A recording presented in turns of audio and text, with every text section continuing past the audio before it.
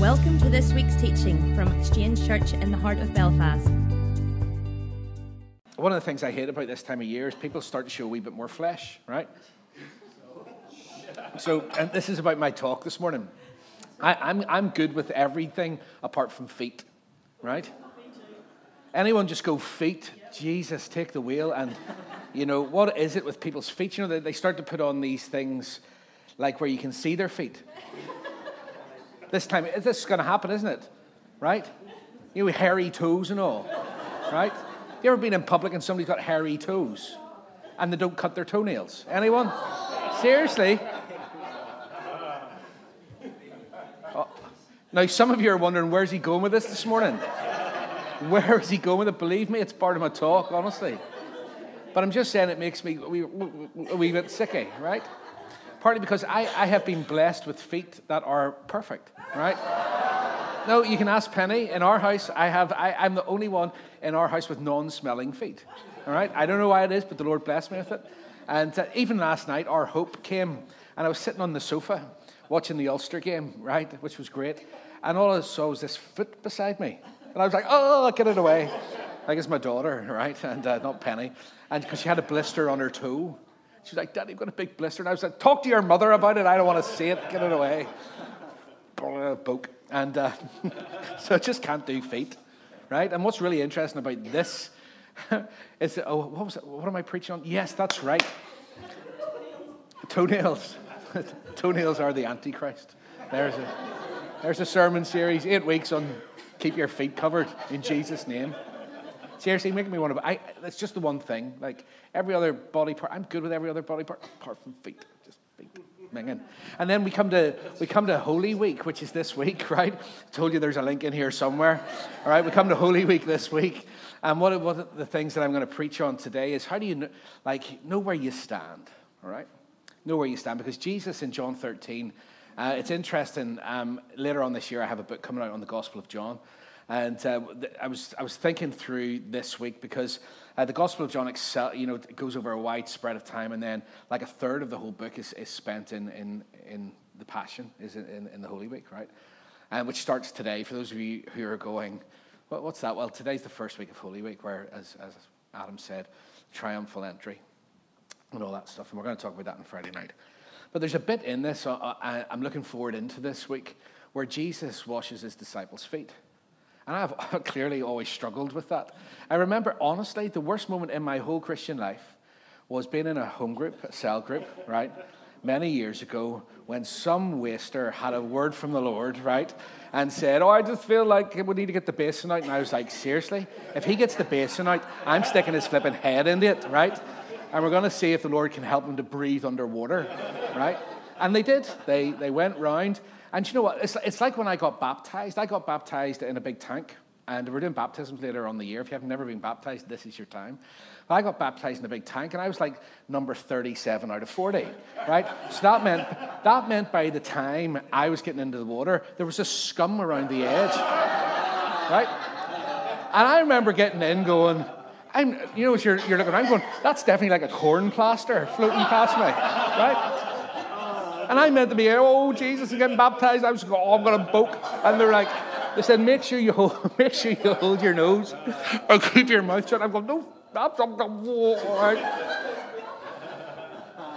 So it's the truth. It was absolutely the truth. I was like, it's definitely got like a scum line around like the olden days, the bath. And so it absolutely turned me. And the thing is, so you come to this story of Jesus, right? And he washes his disciples' feet. And I'm like, what on earth? But I want to encourage people today. Because one of the... there's a segue into this some way, right? There's something about knowing where you stand that is really, really important. You know, like with people who you might know, and you don't know which one's turning up. Do you ever have that in your life? Which one's walking through the door today? Anyone? Yeah. I mean, you might even be that person. This is where you're going. If you're sitting there going, right, straight up, if you're sitting there going, nah, I don't know anything about that, it's probably you. Just chucking that out. But you know that sort of inconsistency at times, and inconsistency breeds insecurity, and that's really difficult to live with. Isn't it one of the things that we're looking at in terms of these strongholds? as we've been going through this this series. Last week I talked about the whole thing of self and ego. And today I want to just minister into the whole area of there's a stronghold of insecurity in the people of God about how Jesus actually loves them and where they stand on any particular point in time. And you've got to know where you stand, because if you don't, when you don't know where you stand with someone in that kind of relationship, right, it makes you insecure. And what happens when you're insecure, right? Help me out. Well, actually, let's not do a Q&A because we'll be here all day, right? So what happens when you're insecure, right, is that whenever you're insecure, your only option, because we want to be safe, is that we start to defend ourselves. Isn't that right? And we almost like put up a shield towards the person that we don't know where we stand with. Isn't that right? Because you don't know what's coming your way. It can be all nicey, and then you're not so sure the next time. Do you know what I mean? Remember, if you're going, no, it's definitely you, all right? But you get that, and so we do it with the Lord, and it's a stronghold that I want to address today. I want to take you right back into the Old Testament, because in this week, when Jesus, I said last week I wanted to talk to you about how Jesus washes feet and why he does that. Because there is a bit where it's like, as I have done, then you do likewise. So if you've been around the church for anything more than 15 minutes, what you'll hear is people go, just like Jesus washes your feet, go and wash other people's. Now, thank God, I don't think he meant literally, right? All right, let's hope so. Let's hope so. Well, do you know what? I'm the preacher in this house, and in this house we go, he didn't mean it literally, all right? And all the people said, amen, thank you. Okay, so what we're going to do is we're going to look at what was going on, because it's a throwback right to the very beginning. And what it does is it helps us this morning. I'm going to show you how from the very beginning that God wanted you to be secure in where you stand every day, because when you're secure and when you stand, you can have bold faith and bold expectation for God's grace to flow in your life, all right?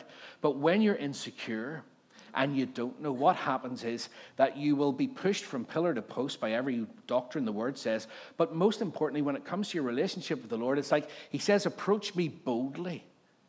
Like, be bold, lift your head up, look right into my eyes, and receive what you need. But if you are looking down, right, because you don't know where you're standing on any particular day, then what will happen is you'll never look up boldly to receive grace upon grace. And you live insecure, because you can't quite look him in the eye. You've got to turn. And so can we minister into that today? Because that's a stronghold. I know that it's a way of thinking, it's a pattern, and what I've said is the greatest battle of our generation is being fought between our ears. It's the epicenter. And, because every act, right, so every act where we don't act in faith or we don't act in belief is preceded by a thought, and many of those thoughts are actually mindsets and strongholds. And so as we receive the word today, I wanted to break that in you, break those negative strongholds, because one thought of grace can change your life forever and the trajectory of your life forever. Just one thought. All right, so let me read to you again from Romans chapter 12. It says, so here's what I want you to do. Remember, the context is king. I will keep reading these verses until you go, shut up, I know them like off by heart almost, because it's so important. Paul is writing this masterpiece of grace, and what he's saying is, right, now in light of everything that I've just told you about God's grace, here's what I want you to do with God helping you. Take your everyday, ordinary life, all right? Because grace changes your everyday, ordinary life. Take your sleeping, take your eating, take your going to work, take your walking around life. Place it before God as an offering. Embracing what God does for you is the best thing that you can do for him. Isn't that amazing? Letting God love you, letting God pour into you, letting God show you grace upon grace every day, letting God get you excited about who he is and what he's done for you, and you receiving that is the very best thing that God wants from you. He doesn't want your service before that. He doesn't want your giving before that. He doesn't want all of your religious acts before that. He wants you to fully embrace him. It's the best thing you can do for the Lord. Isn't that amazing? Okay, and so I say this every week, but I'm going to keep saying it. Don't become so well adjusted to your culture that you fit into it without even thinking. Instead, fix your attention on God. You'll be changed from the inside out. Readily recognize what he wants from you and quickly respond to it, unlike the culture around you, always dragging you down to its level of immaturity. God brings out the best in you, and he'll develop well-formed maturity within you. So don't give in to what we've said here is the pattern of this world is that word aeon in Greek. It means an age or a time, and it's about the what's characterized by popular ideas and beliefs. Now, what we're going to talk about today is not just about the ideas out there. So last week I talked about how whenever self is left to go to rot, all you're seeing in the world today is the manifestation of just pure self. What I think, what I believe, okay? That's all it is. And don't expect people who don't know Jesus to act like they do know Jesus. That's just silly, all right? So I said at Bible study on Wednesday night, John 3:16, we all know it and love it. It's on every gable end and has been in this country for years. For God so loved the world that he sent his only son. And the very next verse says what? He didn't send him to condemn the world. Right? So if Jesus didn't come to condemn them, neither should we. All right? We're sent to love people and to love them into change. And so what happens is the ideas, there's popular ideas and beliefs that sit outside there in the world, but we are doused. Doused. That's a big word, isn't it? So how Northern Ireland was that? Doused. People online going, what the heck does that mean? Even people in the room going, what is Pasta talking about, huh? German. That was my German, sorry. Okay. What is Pasta talking about? Doused means to be covered, like... Anyway, move on. All right? We are doused in religiosity at times. Okay? And I'll tell you what religion does. Because it's an ever-moving kind of platform, one of the things it does is ultimately leads to death, but it leads to a daily experience of complete insecurity. And you don't know whether you're coming or going, stuffed or mounted. All right? Up and down like a fiddler's elbow between you and the Lord. But from the very beginning, the Lord wanted you to be rock solid in his love for you. And he painted you pictures pictures of grace from the very beginning. All the way back in Genesis, it talks about the Aleph and the Taf, all the way through to Revelation 22. How Jesus, the whole story is about Jesus and him from the beginning to end. Well, I want to show you that today. Because in John 13, this washing of the feet is something that's really, really interesting. And it's about Jesus not just go and serve people, right? It's about Jesus saying that actually for you to stand in this world, you have to let me wash the bit of you that touches the ground. Let me explain it. So no, Peter said, this is Peter. I like this. Whenever Jesus goes to wash their feet, we're looking in John 13. It says, you shall never wash my feet, right? Peter, like absolutely, incredible, but always just never quite, as we would say, they didn't have the emotional intelligence to read what was going on in the room, right? Didn't quite get it. So the Lord's just about to show this unbelievable picture for them and for us. And Peter steps in and goes, no, you're never going to wash my feet. And Jesus answered this. Now listen carefully. Unless I wash you, you have no part with me. Then Lord Simon Peter said, just not my feet, but my hands and my head as well. Jesus answered, those who have had a bath need only to wash their feet. Their whole body is clean, and you're clean, though not every one of you. Then let me just put some extra words in that. Jesus said to him, the one who is bathed, the word there is luo, right? Literally and metaphorically, a complete bathing to cleanse the entire person who does not need to wash except for his feet, right? But because he's already completely clean, and you are clean, right? And this word clean is katharos, which is either literally to be ceremonially or spiritually guiltless, innocent, and upright. Okay? So he says you only need to wash your feet, this word nipto, because, why? I'll tell you why. Because your feet are what you stand on. Right? Now you're thinking, where's this going? You stand on your feet, and your feet is what connects you to the ground. And that's the only bit of you that Jesus says that he needs to wash for you. So let me explain it. Way back in the Old Testament, the place where we would meet God, where human beings would meet God, was the tabernacle. Okay? And the tabernacle was given as a picture of how God was going to set things up. I'm just going to explain two things. One from the tabernacle and one from Jesus in John 15, a little bit after he's washed feet. Okay? Because he says, you don't need to be washed again, right? This bit, it's only this bit that needs to be washed, okay? Because you're already clean. Now, way back in the Old Testament, God really wanted us to know, he wanted his people to know that even under the law, how he would view us and deal with us. And so the whole tabernacle was a picture of God's relationship towards men. Now remember, tabernacle means the place where we meet God. Right, so that's what it was. They had a physical place in those days because, obviously the Spirit hadn't been given. Now in the temple, because the tabernacle moved around the place, okay, it was pretty temporary, and so it was made of stuff that they could pick up and move. And the walls of the tabernacle where they would meet were actually made of boards, but they were golden boards. Now let me explain it to you. And these boards, I'll give you I might give you the measurements of them. But essentially, the walls and the back and the sides and the walls were these boards. There was 48 of them in total, and they were made of a wood called acacia wood, and they're a picture of you and me standing today in the church. All right, this is really important. Now, the golden boards formed the walls of the holy place and the Holy of Holies. So the place where the presence of God was, where men actually met God, the most holiest place, were made out of these boards. And they were made of acacia wood. And that acacia wood was overlaid with gold. So they weren't actually big bits of gold. It was wood in the inside, and then gold was laid around the outside. Now, what does wood typify? Why did the Lord say do it that way? They didn't do it because they just made it up. There was a reason why. Because wood in the Bible typifies humanity, or is representative of humanity, of flesh and blood.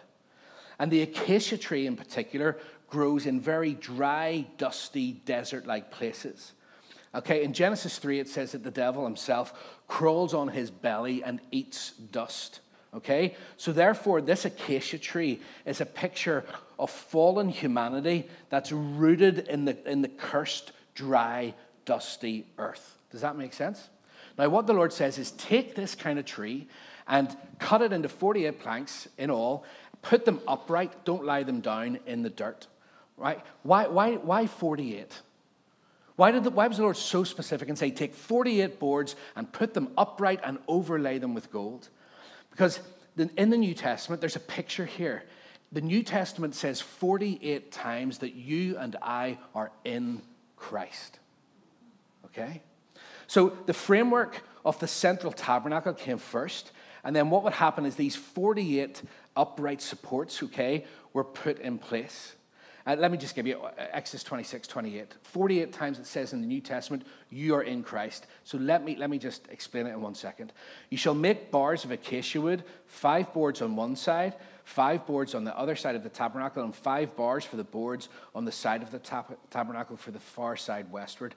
The middle bar shall pass through the midst of the boards from end to end. Okay? So 5, picture of grace. 5, a picture of grace, joined together by a golden rod. Okay? What joins us together as human beings standing together in the church is the golden rod of righteousness. Gold in the Bible is always righteousness. So what joins you and me together today, Lawrence, is not just common interest like the world would have at a golf club or anything else. We are joined together in the same spirit of grace, and the righteousness of God runs through us all, every single one of us. Okay? So this is the picture. And I'm going to come back to Jesus washing feet in a minute. So the tabernacle, that's quite hard to say. The tabernacle boards, that sounds like a kind of like indie band, doesn't it? Welcome today, tabernacle boards. Anyway, so just the way my head goes. With their latest record, tabernacle boards. Do you like that? So they weren't actually solid planks, right? But they're actually frames made up of this, okay? And why is that? Every board, every piece of humanity is encased in gold, okay? Gold in the Bible is a picture of divine righteousness. So every believer standing in the presence of God, that's us today, is completely encased, surrounded, and our humanity is overlaid with the righteousness of Christ. And we are protected on all sides. Have you ever heard that verse in Colossians 3? My life is now hidden with Christ in God. And ever thought, what the heck does that mean? It's a push back right to the tabernacle, right? My life, see, you just see yourself as the wood, as the humanity, and the Lord says, no, hold on. I have caused you to be upright. I have encased you in righteousness. You now stand, okay, with the rod of righteousness, if you like, going through, joining you to your brothers and sisters today, and you are completely covered. And that life, that wooden humanity bit, your life is now hidden by Christ. Oh, that's a good word, isn't it? Now, here's what's really interesting in this. what was not seen? Do you know what that means? See, when the Lord looks at you today, the Holy of Holies, in the presence of God, he does not see your humanity. He doesn't see your mistakes. He doesn't see everything that you have seen this week that has caused you to feel shame and guilt and nonsense. He can't see it. Why? Because your humanity is completely encased in righteousness. So from a holy place, the Lord looks at you and just sees the righteousness of God in you. Amen? Now, what's interesting is this. There's another picture here. At the base of these golden boards that were lined up, isn't it amazing that the picture that the Lord was given, even in the Old Testament, like if you want to know where you stand today, even before Jesus and what we celebrate this week, the Lord had already revealed his heart for you. I want you to stand in my presence overlaid with righteousness. Okay? That's what I want for you. Now, here's the interesting thing. They didn't put the golden boards into the ground. Okay? That's not what they did. What they did was they had two footings on each board. And these two fittings would fit into like sockets, I guess you could, like a ball and socket type kind of feel. And those sockets were made of solid silver. So the two footings are representative that the Lord looked forward at this time and said, why two footings? Number one, Jesus' death and Jesus' resurrection. Okay?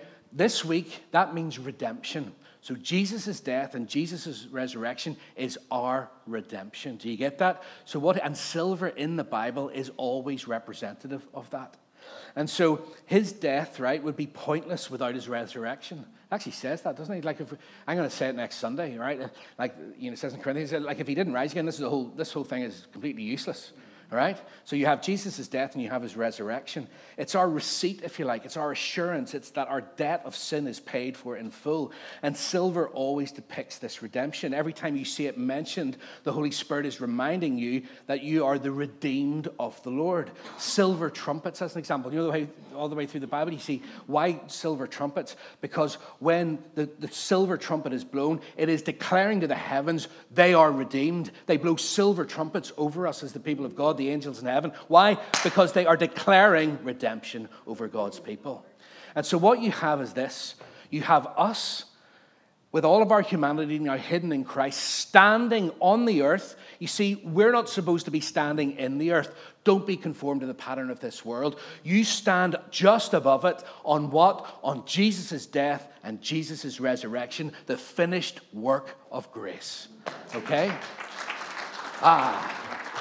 Now, so we have been cut off. What does that mean?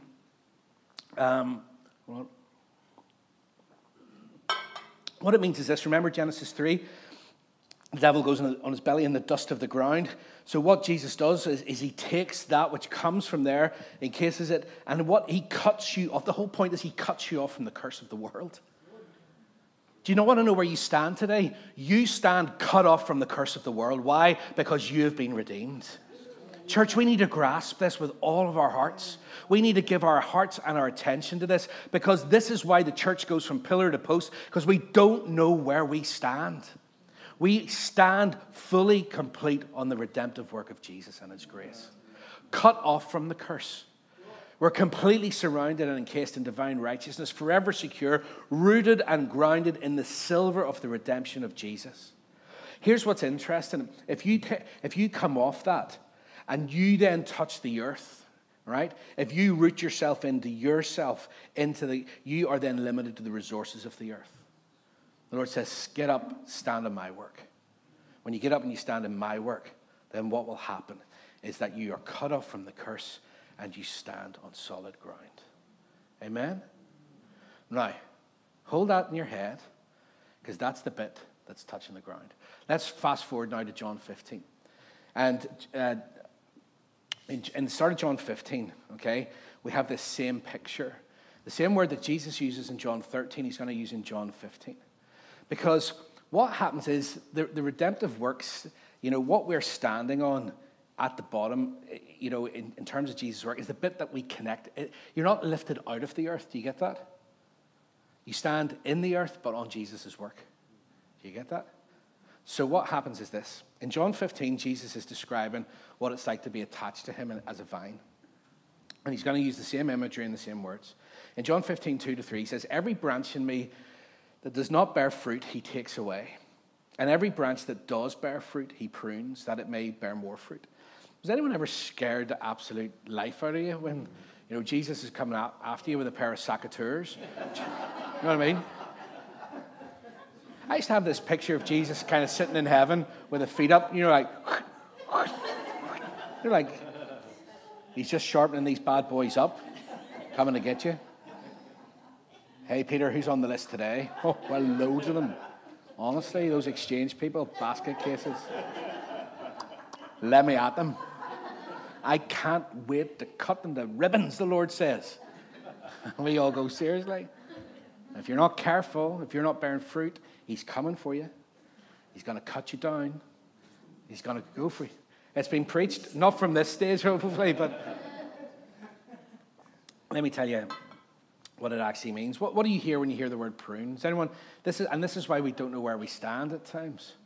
Okay, how do I know where I stand? Because the Lord, according to the word here, is just waiting to come after me because I'm not producing enough fruit. Does anyone ever feel like they're just not doing enough? Anyone? Amen. Oh, come on. Amen. There's not too many people go, actually, Joe.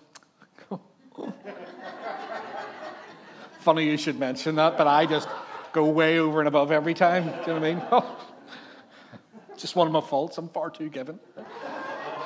Right? We don't do that, do we? Of course, there's some people who go, it's not what we do, it's what we didn't do. What we should have done. Anyone? Okay, so the problem then when you take that to the Lord and he goes, I want to see good fruit. And the Lord does want to see good fruit, but it's not your work, it's his work in you. Remember what Romans 12 says? If you don't conform to the patterns of this world, you'll be changed from where? The inside out. Fruit will come from the inside out. That's what Jesus is talking about.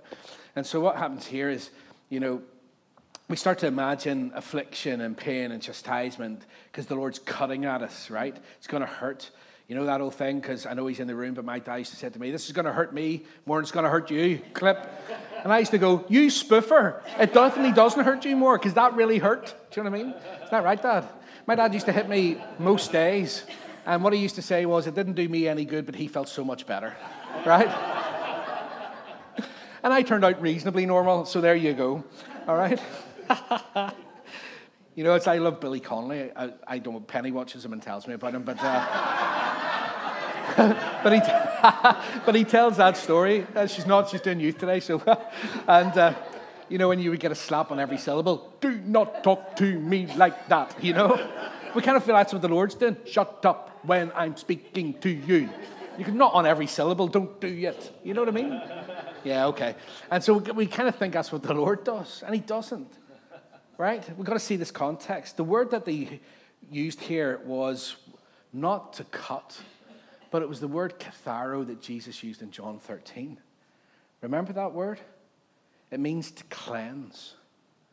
So in our lazy translations, where it says pruning is about cutting, it's not. It's the same word that Jesus used when he was talking back in the upper room at the Last Supper.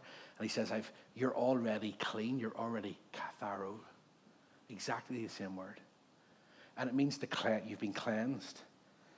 So in those days, what happens, the leaves on these vines were dirty from insects, moss and dirt, the earth, right? And so what did they do? When something felt like that, because it had been connecting with the earth, they just didn't cut it and leave it. What they did was they washed it and cleansed it. So that in taking away all the detritus, if you like, all the muck and dirt of just being connected to the ground or touching the ground at times, what happens is he just washed it away. And when you washed away the muck, what was happening, you're able to receive the light and produce fruit. Can you see that's what the Lord was showing them in John chapter 13 when he washed their feet, right? It was not about, I'm not going to cut you. It's, I'm going to wash you. And that he confirms it in verse 3. Already you are clean. Why? Because of physical water? No, because of the word that I spoke to you. That word is katharos. It means you are clean, pure, unsoiled, ceremonially and morally clean. The demand of the law has been met. Why? Because of the word that I've spoken over you. you are righteous. Isn't that amazing? Such a good word. And so what is happening here is that when Jesus well, I'll come to it in a second. If you go back to Romans 3 and you read this, it's like, it's not good news if you don't know where you stand today and you go, before I was in Christ, I was a sinner, and now I'm in Christ, I'm still not so sure. That's not good news, is it? Insecure, you don't know where you stand. Let me tell you exactly what the word says about you, okay? It says that you have been justified, Romans 3:24, and made upright. Okay, what's the picture? So, see when it all comes together, isn't it amazing? The planks weren't raised on the ground, they were raised upright. Okay, so let's go back to Romans 3. All are justified and made upright in right standing with God, freely and gratuitously, by what? By his grace, his unmerited favor and mercy, Romans 3:24 says, through the redemption, the silver bits, that is provided in Christ Jesus. Right? Philippians 3:9, not having my own righteousness, which is from the law, but that which is through faith in Christ. The righteousness which is from God by faith. Well, that word there's apolutrosos in Greek. What it means is you have been you've been bought back, okay? And now there's a margin, a safety margin between where you were and where you are now. Okay. So what happens here is that because we stand, okay, we stand on Jesus' work, it doesn't mean that day to day there's not muck and dirt gets onto it. Do you know what I mean? And you think about it. I need to land this one, so I'm going to take my time. It's not that Jesus' work ever changes for you. You get that? But you think about the stuff that you walk through every day of life. What happens? It's not that Jesus changes his love for you, but you see how our view of Jesus' love for us can change because of what the world is like? It gets a bit mucky at times, a bit covered over by all the stuff of our lives. Anyone? Are you following me? Right? So what happens is we stand in grace, but sometimes just through the day to day to day, the world will come and just put layers of muck on top of that. That's the picture that Jesus has. And so he brings them in and he goes, you don't need, whenever you feel like you're going through life and it feels like all this stuff is making just you a wee bit mucky, you don't need to get saved again. You don't need to come to Christ again in one of those moments. You were never anything other than righteous. But let me just wash you again with my word. Let me show you again my word. Let me polish off, if you like, all right, all of the stuff of the world so you can see again clearly my redemptive work for you. So when Jesus is doing this in this week, it happens on Monday, Thursday, isn't it? As he's and he's going through it. The picture that he's showing them is, guys, you know what? You will never again doubt where you stand with me. Never again doubt my love for you. Never again doubt my commitment to you, because you are righteous. You have been bought back, and there is now a massive gap between where you are and what you're doing. But I'm going to show you something. And this is the bit that I think is super important. You will get mucky. Your feet will get dirty. The bit of you that has to connect with this world will take on at times muck and dirt. Do you get that? So what do? Come to me, the Lord says, and this is it. Not come to me and I'm so sorry and you're going to cut me because I haven't done it. Come to me and let me love you by washing you with my word. And what's his word? The word of grace. You're righteous. You're loved. You're secure. You are blessed. You are favored. Your best day. Let me show you again that redemptive work and wash you clean with it. Why? Because then you'll be able to stand and receive. Does that make sense? So the picture is then, as I have done to you, the Lord says, do that also with others. Now, there is, of course, probably a practical application, but I think that's just where the church has stopped and gone, as the Lord has served you, go and serve other people. Brilliant, right? I think it's way more than that. I think there's a depth to that interaction with Jesus and his disciples that you miss unless you have a grace lens. What are we supposed to do with each other? Go there, that's terrible. No, we're supposed to encourage each other, wash each other by the word of grace. What's the best thing that you can do for the people in this church and the people that you meet out there? Is wash them in the word of grace. You're loved. You're accepted by God. You've been bought at a great price. Because that's the bit of them that's always going to come and get mucky. And Jesus doesn't need them saved again. Jesus just needs the work of grace to be revealed for them again. Say, stand on that again. Does that make sense? I think it's wonderful. I think it's absolutely such a beautiful bit of scripture that most of us have just gone, oh no, that means I've got to go and serving kids. Nightmare. Serving kids is really good if you do it. Thank you very much. But you know what I mean? Oh no. It's like if it's not physically washing feet, right? It's going to be metaphorically doing the worst thing that you could ever imagine, right? I've heard that one preached too.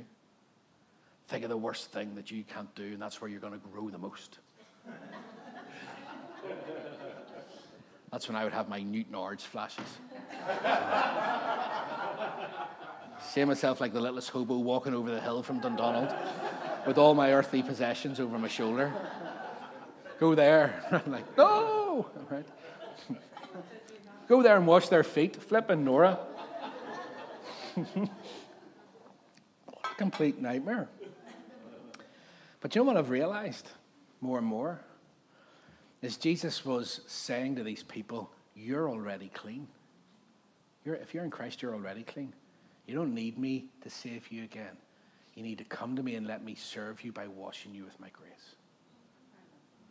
Isn't that lovely? And now, you go and do the same for others. Wash those bits that touch the world with the grace of God.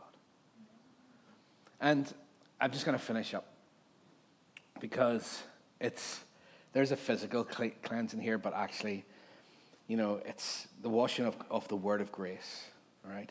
That really matters. When you sit under that word of grace, he lifts you up.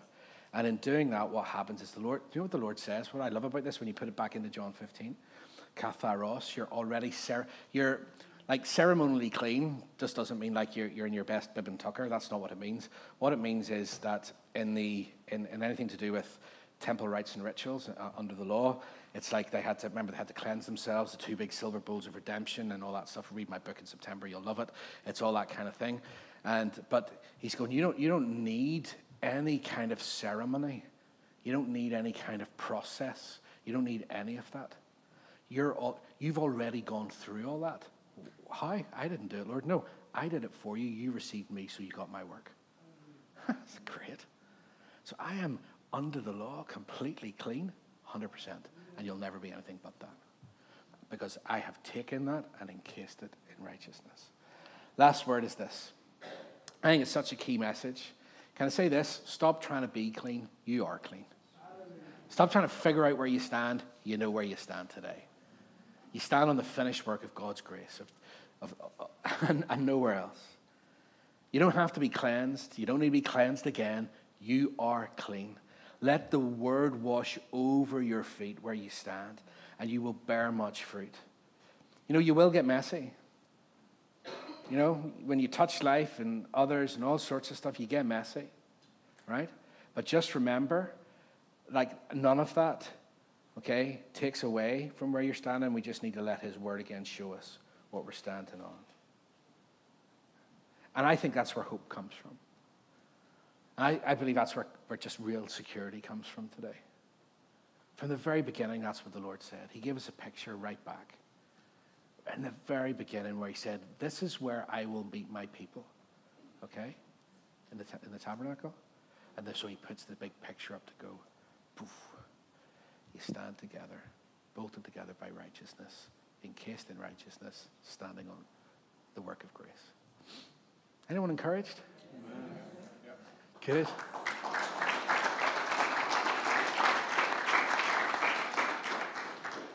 I'll tell you what I want to do. I don't want to rush past this moment. I think this is a stronghold for people. That insecurity of not knowing. Do you know what it is? It's like, why do you not boldly go to God for what you need? because you don't know whether you're standing, and I mean, I don't know where I stand with him. I don't know where I stand with him. Close your eyes for a couple of minutes. We're just going to have some music. Adam's going to get ready to lead us in communion and our offering. But I want the Lord just to let you just rest a wee moment here.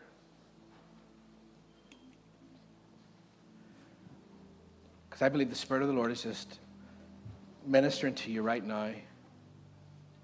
You're standing on a good place today. You're secure today.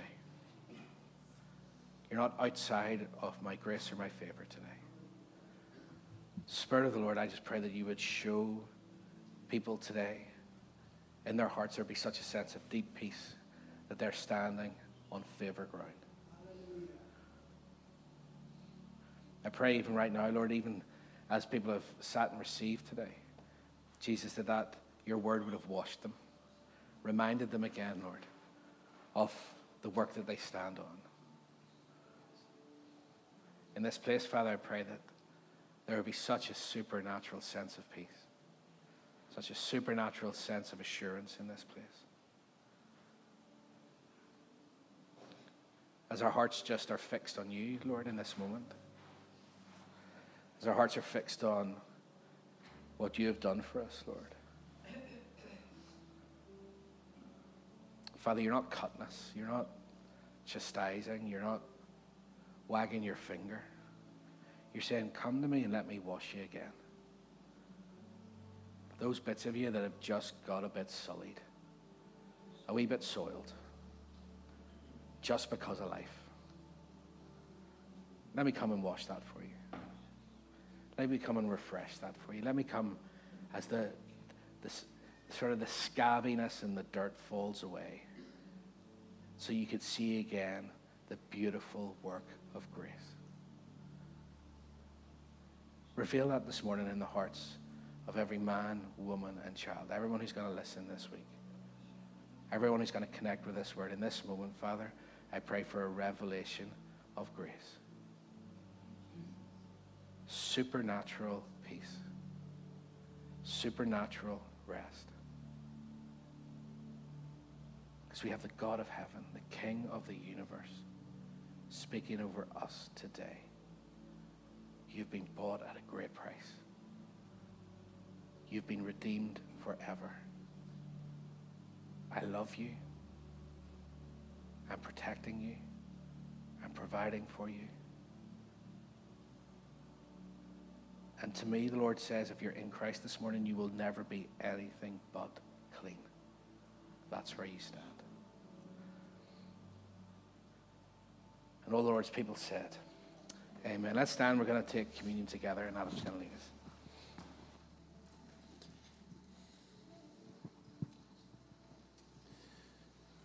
If you just want to get your communion stuff and stand when you have it.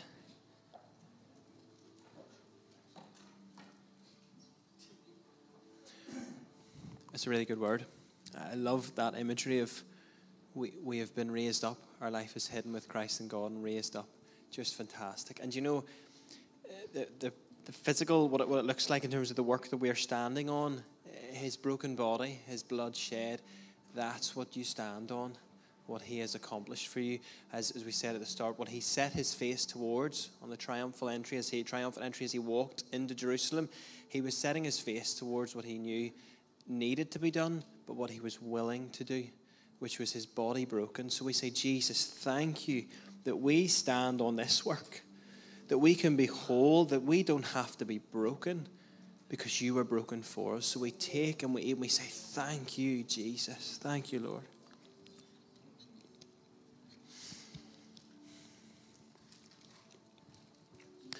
Jesus, thank you that your blood was shed for me. Thank you that we can have wholeness in mind and body, but forgiveness of sins, that we are now, as Andrew said, righteous, acceptable, holy, blameless all of the time. And we thank you for that, Jesus. We drink. Thank you, Lord. Amen. Love that, just that imagery. If that's what we stand on, and we continually be washed, cleansed, we thank you that we're clean, Jesus. We're going to take our offering as we go into the last song of worship. And we always say here in Exchange, you'll never hear about money before you've heard about Jesus, and that will not change. But we want to encourage you, respond, give generously because of who God is and what he's done in your life and the fact that he's not finished with you yet. So we encourage you to do that. And then there'll be also details on the screen for those who are online. Yeah, we're going to respond in worship. Continue to set your face on Jesus and what he's done for you. And also, he's not finished as we go into this week. He will continually be working in your heart and working in your life. So